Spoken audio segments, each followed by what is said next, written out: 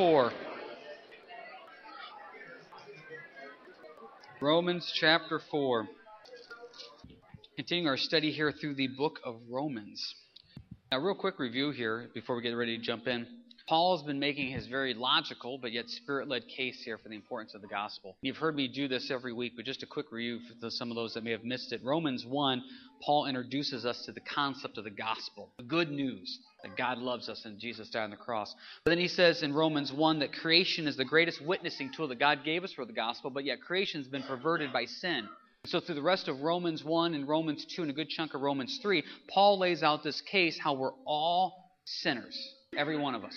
And we've covered that emphatically, that if you really study out Romans 1, 2, and 3, you can't walk away from that chapter not knowing that we're sinners. You know, it all sums up in Romans 3, verse 10. There is no one righteous, no, not one. None of us are righteous. But then yet, in the second half of Romans 3, we're introduced to this wonderful concept of grace. And that's what we talked about last week, is this wonderful concept of grace and how God loves us and He makes us right. He makes us righteous through what Jesus Christ did on the cross, and that there's nothing we can do for ourselves to make ourselves right in the eyes of God. It's only through Christ. And to prove this point, now in Romans 4, he uses two Old Testament examples to prove this point. And that's what we're going to talk about today, is Abraham and also David. We've talked the last couple of weeks how the key verse here is Ephesians 2, 8, and 9.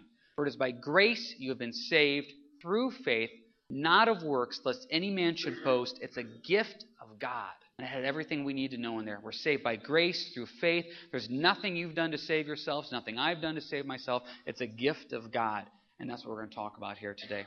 So, Romans chapter 4, verse 1, it says, What then shall we say that Abraham, our father, has found according to the flesh?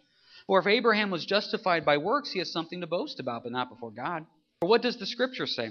Abraham believed God, and it was accounted to him for righteousness. Now, it's interesting that Paul picks Abraham. Because if you would go up and ask during Paul's time, the typical Jewish guy, who are the heroes of the Old Testament? They wouldn't say Old Testament, obviously. They would probably, mention Noah. They'd mention Daniel. Moses would be right up there at the top. But you would probably get down to Abraham and David. Abraham is the father of the Jews. That's how it all started. It was with Abraham. God called Abraham to be the father of the Jews. And then you'd have David, Israel's greatest king. So you'd have those two as a package deal that we'd want to talk about. Well, by this point now in Romans, by the time you reach Romans 4, like I said, we've already established the fact we're all sinners. We've already established the fact that we're only saved by grace, that there's nothing that you can do to save you. Remember in Romans 3, he said, just because you're a Jew doesn't make you saved. Just because you've been circumcised doesn't make you saved. What we said for us today, it doesn't matter what denomination you were raised in. Your denominational background does not make you saved. Jesus, it makes you saved. It doesn't matter what religious hoops you have jumped through. Some of them have merit and some of them are good. But those religious hoops you jump through do not make you saved. Well, to prove his point, he uses Abraham and he uses David. But why Abraham? Well, a kind of interesting thing about Abraham. Abraham lived 600 plus years before the law was given. So to say that Abraham was saved, to make him right with God, you would have to acknowledge the fact, well, Abraham was not right with God by the law because the law didn't even exist by the time Abraham was around. So you can't say Abraham was made right by the law. So we can take that out. Those people that think, well, he was made right by the law. No, he wasn't. The law didn't even exist. Well, then the reason Abraham was saved is because obviously he was a good guy. If you look at Abraham's spiritual resume, look at the things he has. Number one, he's called the friend of God. I don't know about you, but that's a pretty good title to have, friend of God. Put that on your resume. That's a pretty good background check. Number two, he's the father of the Jews. I'm the father of the Irvins. That really doesn't carry a whole lot of weight, but the father of the Jews? That's pretty good. So if you're looking at his resume, he's the friend of God. He's the father of the Jews. That's pretty good. Well, obviously Abraham was saved because of what he did. Well, let's study out Abraham's life here a little bit. In Genesis 12, Abraham is called by God. God calls him out of the area that he's living in. He says, I want to take you out of this area. I'm going to move you to a new area, and I want you to leave your family behind. So what does Abraham do? He takes his dad with him, and he takes his nephew Lot with him. So the first thing you have right there is Abraham had what? We had partial obedience. We know that his dad slowed him up, and we also know that Lot got him in a lot of trouble. Partial obedience. One of the things that we say out there at the Irvin house is partial obedience is actually full disobedience. If you partially are obeying something, that means you're really disobeying. So yes, Abraham was the friend of God. Yes, he was the father of the Jews, but the first thing we find out about him is he didn't obey God fully. Okay, well, let's just ignore that one. Let's move on. Well, the next thing you run into is obviously Abraham's wife Sarah was quite the looker. So Abraham runs into this foreign king, And he's concerned that this foreign king is going to kill him to get his wife. So he says to Sarah, his wife, he says, hey, tell everybody you're my sister. So now we have Abraham. He's partially obedient, which means he's really disobedient. And now he's a liar. Okay, well, let's move on a little bit farther. Well, God promises Abraham this son. And Abraham's old. He's in his 90s, and God promises him a son. We'll get to that next week. But God wasn't moving quick enough. So Sarah has this great idea of Abraham, let's have a son, but why don't you have him through Hagar, my maidservant? So Abraham has a child through Hagar, which becomes Ishmael, which becomes the Arabs of today. So now we see that Abraham's a man of the flesh, not willing to wait on God. Well, then to top it all off, once again, Abraham runs into this guy by the name of Abimelech, and now Sarah is much, much older and still must be quite the looking gal. One of the first things I want to do get to heaven is I want to look up Sarah. I just got to see what she looks like. And I don't mean that in an inappropriate way. I just got to know. And so he says, tell everybody you're my sister again. So Abraham's resume is friend of God, father of the Jews, but he's not obedient to the Lord's calling. He lies about his wife numerous times, and he's willing to follow the paths of the flesh rather than the Spirit. So you can't sit here and say Abraham got in because of what he did, because he didn't do what's right. He was a sinner. This is the point that Paul is trying to make, because this is what happens today. There's still people today that believe that I am saved by Jesus, by what he did on the cross. I'm fully saved by him, but I'm a decent person. So since I'm a decent person, that's why God saved me. Go back, if you want to further study this week, go back and find me the verse that tells why God chose Abraham. You won't be able to find it, because God just chose Abraham to choose Abraham. See, we like to stop and think, well, God chose Abraham because Abraham was this good person, and he knew that that's the person he could use to father the Jews. No. We just established the fact that Abraham has quite the list of sin. See, we still think that sometimes. So God chose me for salvation because he knew there was something in me that he could really use for the kingdom. No, there's nothing in you. Nothing. God's grace is what covers everything. That's the point that Paul is trying to make. There was not something redeeming in Abraham that made Abraham, for lack of a better word, savable. He wasn't there. Look at verse 1 of chapter 4. What has Abraham our father found according to the flesh? What was in Abraham's flesh that was good? Nothing. Verse 2. Well, Abraham, was he justified by his works? Not before God. Abraham may have been a moral guy to the rest of the world, but before God he was a sinner. See, we do this all the time in Christianity. We have comparative Christianity. I'm not where I'm supposed to be spiritually, but I'm a better husband than that guy. I'm not where I'm supposed to be out with the Lord, but I sure pray more than she does. No. That may get you a higher standing in the idea of man, but not before God. We're still sinners. So what's the answer? The answer is verse 3. Abraham believed God, and was it accounted to him for righteousness. How was Abraham saved? He believed. People come up all the time. How are the Old Testament saints saved? By believing. Just like we're saved. By believing. It's faith. Now it's important to note two words here, because this verse is vital. You can always tell when a verse is vital when it's quoted out of the Old Testament. We talked about this a couple weeks ago. And when it's also repeated numerous times in the New Testament. This verse is repeated numerous times because it is the foundation of faith and salvation for the Old Testament. Abraham believed God and it was accounted to him for righteousness. Those two words we need to focus on is believe and accounted. The first word there, believe, carries a idea of a saving faith. It's a heavier word than just believing. See, too often, I used to go up and ask people, do you believe in God? I've only met a handful of what I would call true atheists in my life. Almost everybody I run to, oh yeah, I believe in God. Well, then right there, they think they're okay. This word believe means more than just acknowledging the fact that God exists. This is not just the acknowledgement of a fact. I believe in Satan, but I don't follow him. I believe in demons. I don't follow them. In fact, the Bible says that the demons believe in God. Satan believes in God. Doesn't make him saved. This idea of believe carries a heavier connotation of not just acknowledging a truth, but it's a saving faith. So when you say you believe in God, you're not just acknowledging that there's a higher power, an existence bigger than you. You're saying that I'm placing my life, my faith, my trust in God. It's a saving faith. Well, the next word there is accounted. This word accounted is used 19 times in the book of Romans, the most of any book in the Bible. In fact, it's used 11 times in chapter 4 alone. This is an actual finance term. It means to count, to compute, to calculate. Some of your translations may actually have the word credit there. It's credited him righteousness. Now, as many of you know, my background is finance. That's what I went to school for. And I love the finance part of stuff because money is black and white. When anytime someone comes into my office and they're having financial problems and then we want to work out a budget, what's the first thing we do? We sit down and say, tell me all the money that's coming in. Let's go through all the bills that are coming out. Finances are simple. As long as you have more money coming in than going out, we can work with this. Money doesn't lie. It's black and white. Now, people that use money may lie, but money itself does not lie. So when I see this term, accounted to him for righteousness, it means credited. Credited. It's put onto your account. So this is what it means. Abraham believed in God, not just acknowledged that he existed, but placed his saving faith in him. And so therefore, it was credited to his account righteousness. It's an accounting term. Debits and credits. This righteousness was credited to his account. What did he do to get this righteousness? And remember, righteousness just means to be made right with God.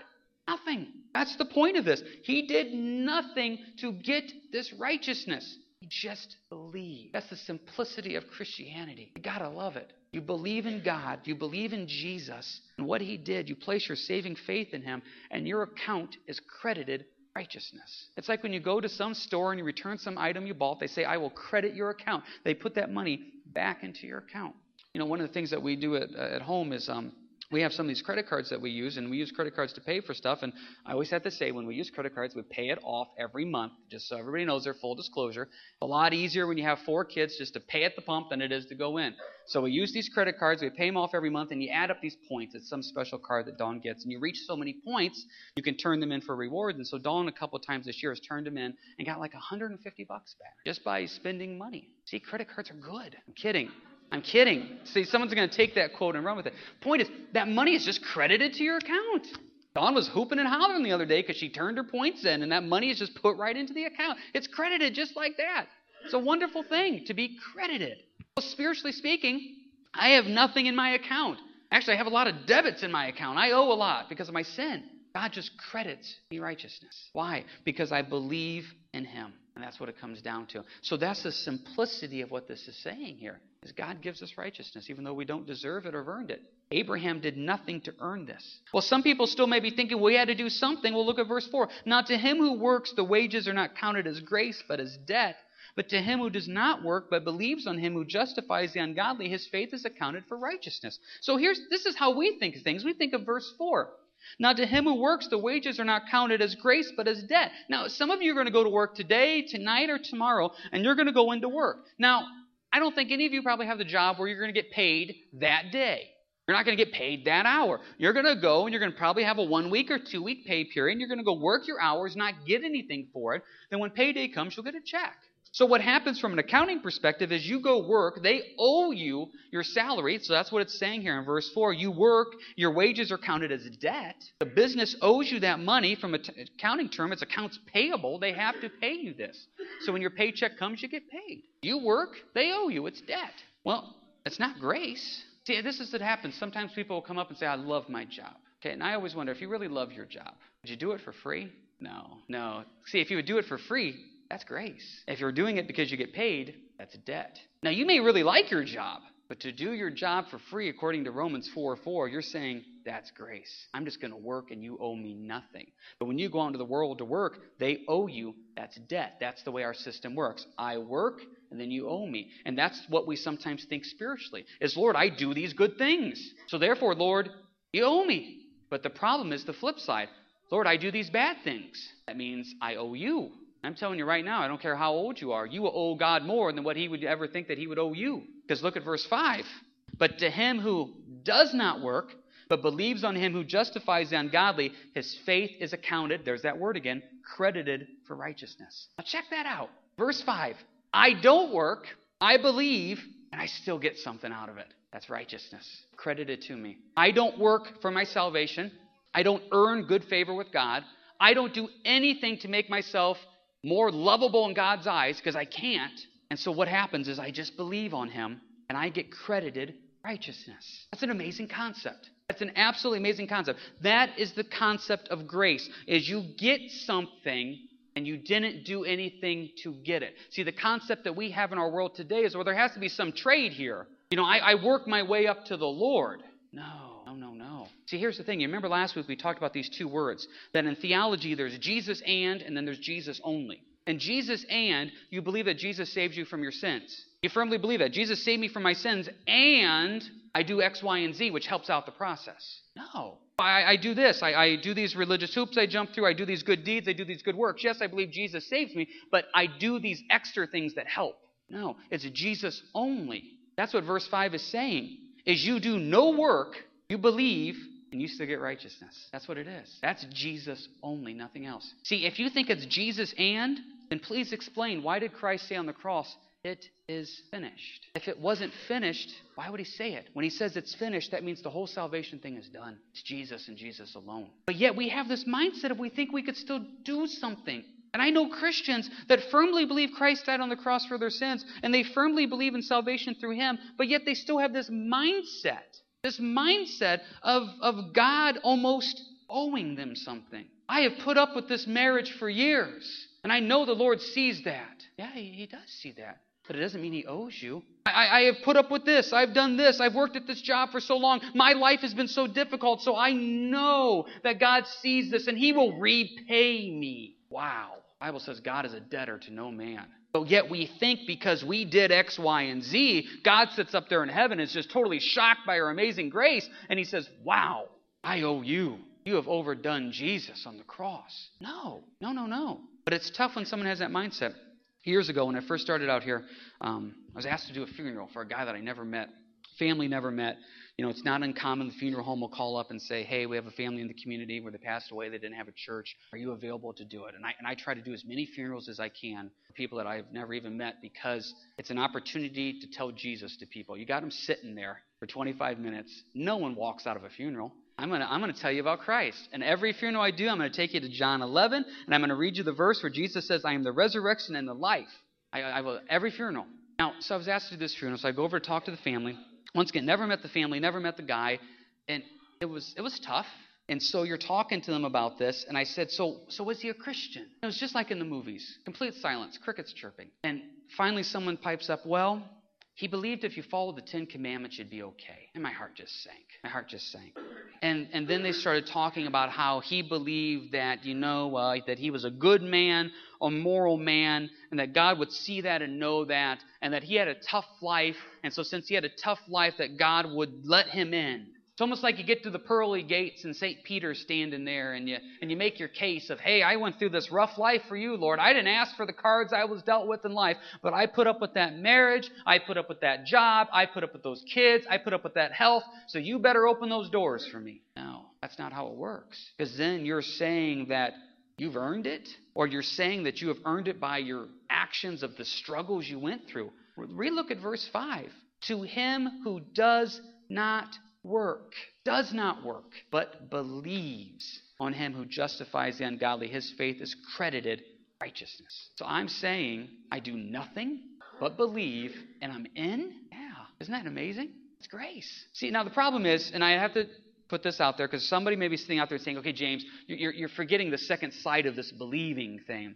That yes, you believe. It's a saving faith. Yes, it's more than just acknowledging that God exists. But once you believe, your life changes. And therefore, once you believe, you live a Christian life, and et cetera. And I agree with all that. I'm not trying to downplay that. And that will come out in the rest of the book of Romans. That because we believe in God and because we accept Christ, our lifestyle changes. But the initial fact of salvation is you believe. That's grace. The lifestyle does change. Just wait till we get to Romans 6 and 7. It's coming, trust me. But for right now, salvation is you believe. It's just a tough concept, isn't it? Because we always think, what do I get out of it? If I do something, Lord, what do I get out of it? The new thing at the Urban House lately is whenever we ask the boys to go do something, they always ask, okay, if we do it, what do we get?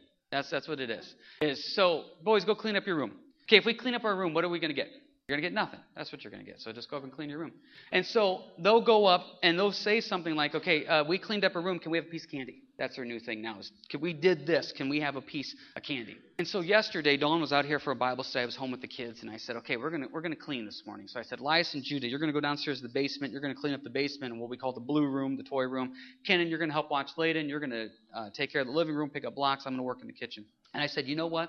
If you guys do a good job, I'll give you a piece of candy for that. They were all excited. And I said, but you know what? If you guys don't do a good job, I'm still going to make you do it. And you're not going to get candy, but I'm still going to make you do it.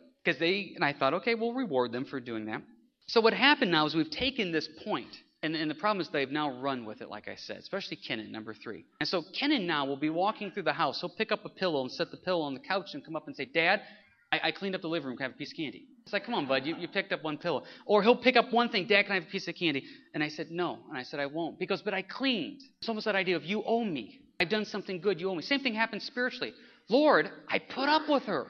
You owe me for this. No, God doesn't owe anything. So what happens now is I told Kenan, I said, listen, Daddy gives you candy because he loves you. That's why I give you candy, is because I love you. So now he'll pick something up and he'll put it away and he'll say, Daddy, can I have a piece of candy because I cleaned up? And I said, no. He'll come up to me and go, Daddy, can I have a piece of candy because you love me? Now, take this concept and just replace candy with salvation. You're talking to your Heavenly Father. Dad, can I have salvation because I cleaned up my life? No. Dad, can I have salvation because you love me? Yeah. See, I'll give my kids candy if they ask. If they love me. Not every time. Come on, you understand the rules here. But when he says, can I have candy because you love me? Yeah, I'll do that. Dad, can I have salvation because you love me? Yeah. Dad, can I have salvation because look at me, I'm trying, I'm working, I'm doing this? No. But because I love you, I'll give you salvation. See, verse 5. To him who does not work, believes on him who justifies the ungodly, his faith is accounted for righteousness. Salvation is so simple. Now, after you get saved, it's a little tougher. But the initial salvation, it is so simple on how it all comes together. We want grace. So he uses Abraham as the example of the guy that's saved, not by what he did, not by his resume, not by his works, but just because he believed. Okay, well, what about the guy that's a sinner, that's in sin? Verse 6, just as David also describes the blessedness of the man to whom God imputes righteousness apart from works. Blessed are those whose lawless deeds are forgiven, whose sins are covered. Blessed is the man to whom the Lord shall not impute sin. What about the guy that's in sin? Turn, if you will, to 2 Samuel chapter 11. Let's build on this for a second. Let's talk about David. Once again, from a Jewish perspective, when Paul's writing this book 2,000 years ago, using David and Abraham, he's doing a little bit of name dropping. All the Jews would know who David and Abraham are. Abraham, the father of the Jews. David, the greatest king of the Israel. So he uses them. 2 Samuel chapter 11. Let's talk about the guy that's in sin. As you're going to 2 Samuel chapter 11, this is probably the low point of David's life. Now, a lot of times when we think of David, we like to think of the good stuff. David killed Goliath. Okay, now really stop for 1 second and think about this. Now, I know you can think of little things, but just stop for 1 second.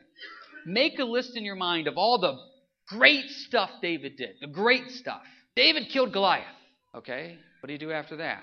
He did a lot of good things, but yet we have David up on this pedestal. David was a man of the flesh. And I'm not saying this to attack David, but we know he was a man of flesh. We can relate more to David, not by necessarily his spiritual accomplishment, but by his moral failures. Because he was honest about them as you read the Psalms. Look here in 2 Samuel 11, verse 1. It happened in the spring of the year, at the time when kings go out to battle, that David sent Joab and his servants with him and all Israel, and they destroyed the people of Ammon and besieged Rabbah, but David remained at Jerusalem. Then it happened one evening that David arose from his bed. Now let's just stop right there. What's going to happen here in 2 Samuel 11 is David's going to go out one evening. He's going to see Bathsheba bathing. He's going to like what he sees, so he's going to invite Bathsheba over. They're going to have an affair. Bathsheba's going to get pregnant. Well, now he's got to cover this up somehow.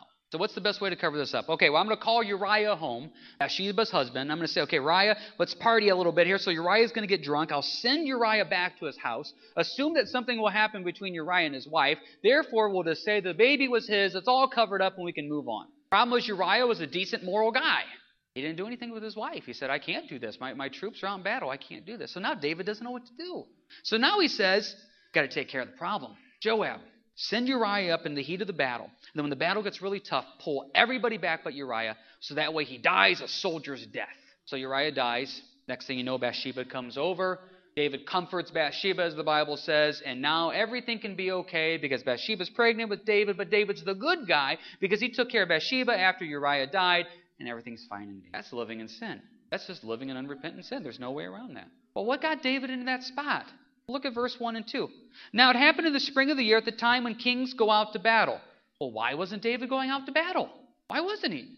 That's what he's supposed to be doing. Verse 2. Then it happened one evening that David arose from his bed. Why was the guy taking a nap in the evening? The background to chapter 11 is David got spiritually lazy. And because he got spiritually lazy, he made compromises and started living in a lifestyle of sin that he shouldn't have done. So David's spiritual laziness caused all these problems. But what happened was, he's living with Bathsheba, and as it says at the end of verse 27 of chapter 11, the thing that David had done displeased the Lord.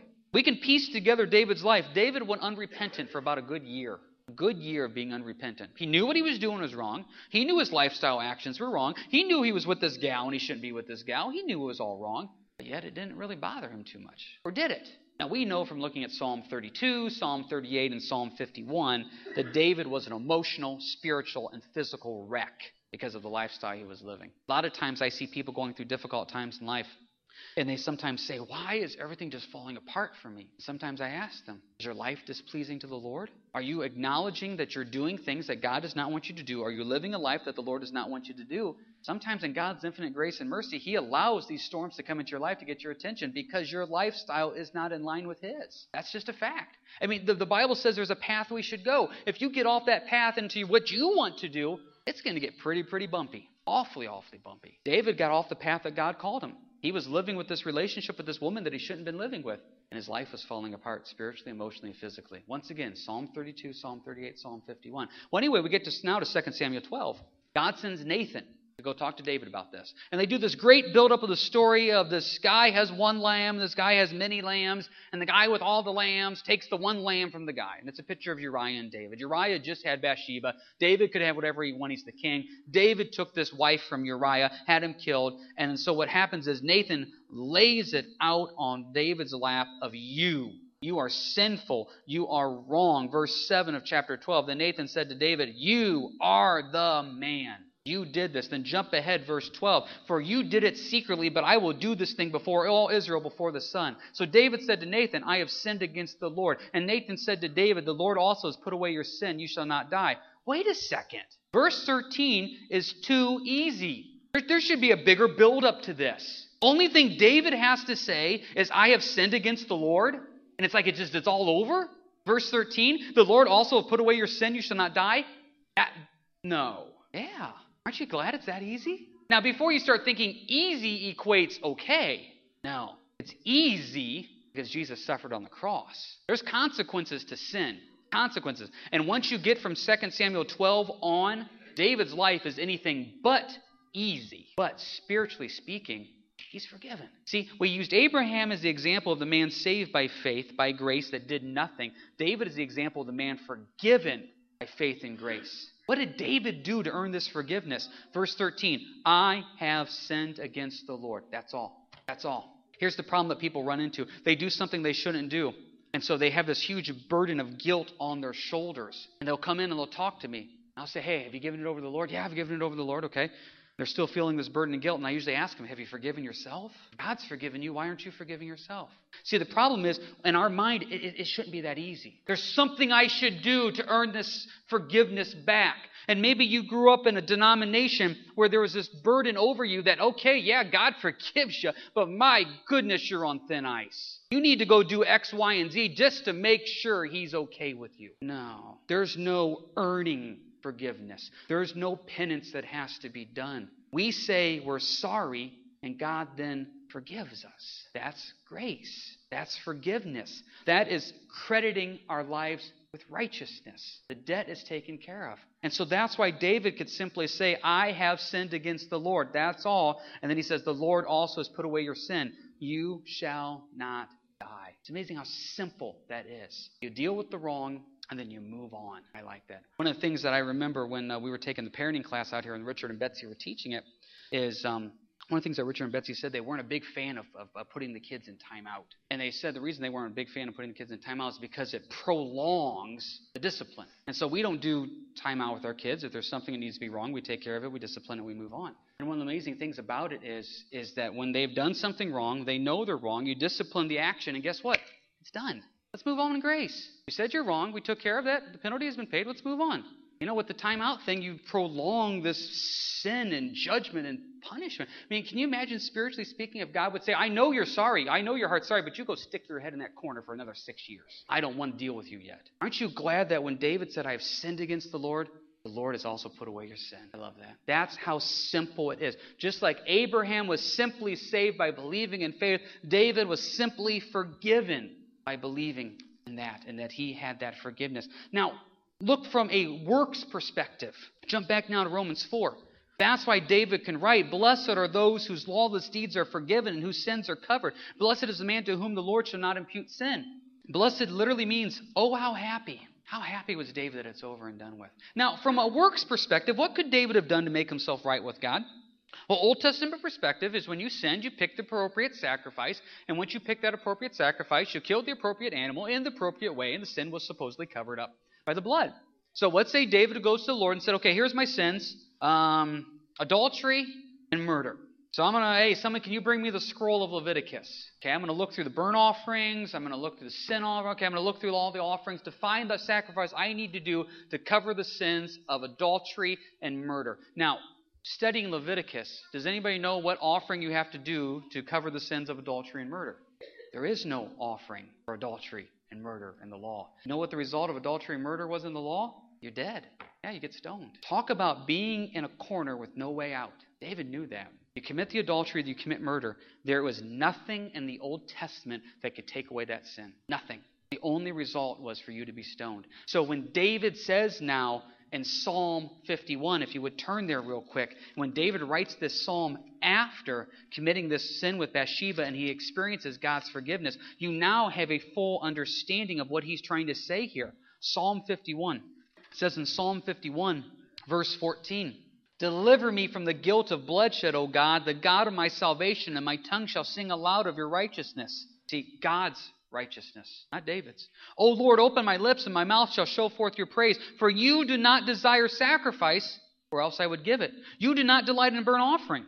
The sacrifices of God are a broken spirit, a broken and contrite heart. These, O God, you will not despise." David realized sacrifices could do nothing for him. Nothing.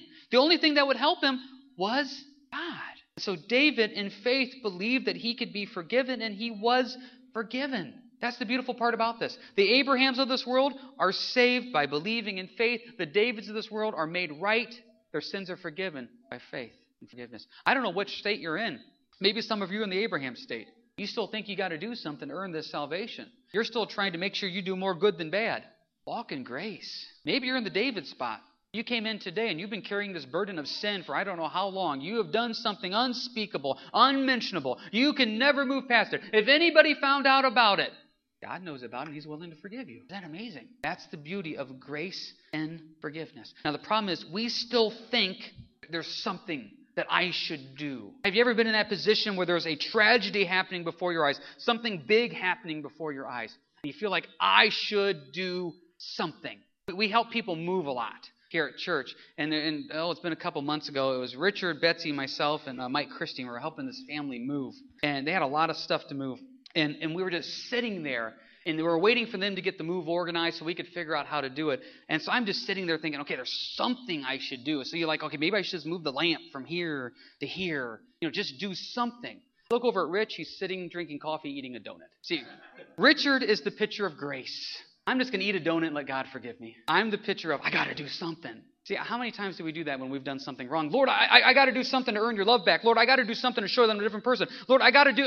No. Lord, I have sinned against you. I'm sorry. What a beautiful, beautiful thing. Well, verses 9 through 12 still talk about these people that feel like they have to do something. Verse 9, does this blessedness then come upon the circumcised only or upon the uncircumcised also? For we say that faith was accounted to Abraham for righteousness. Basically, both the Jews and the Gentiles. Jews are the circumcised, Gentiles are the uncircumcised. So everybody can have righteousness, verse 9.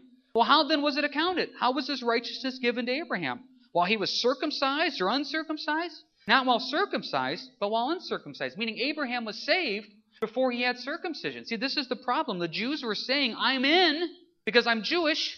I've been circumcised. I'm in.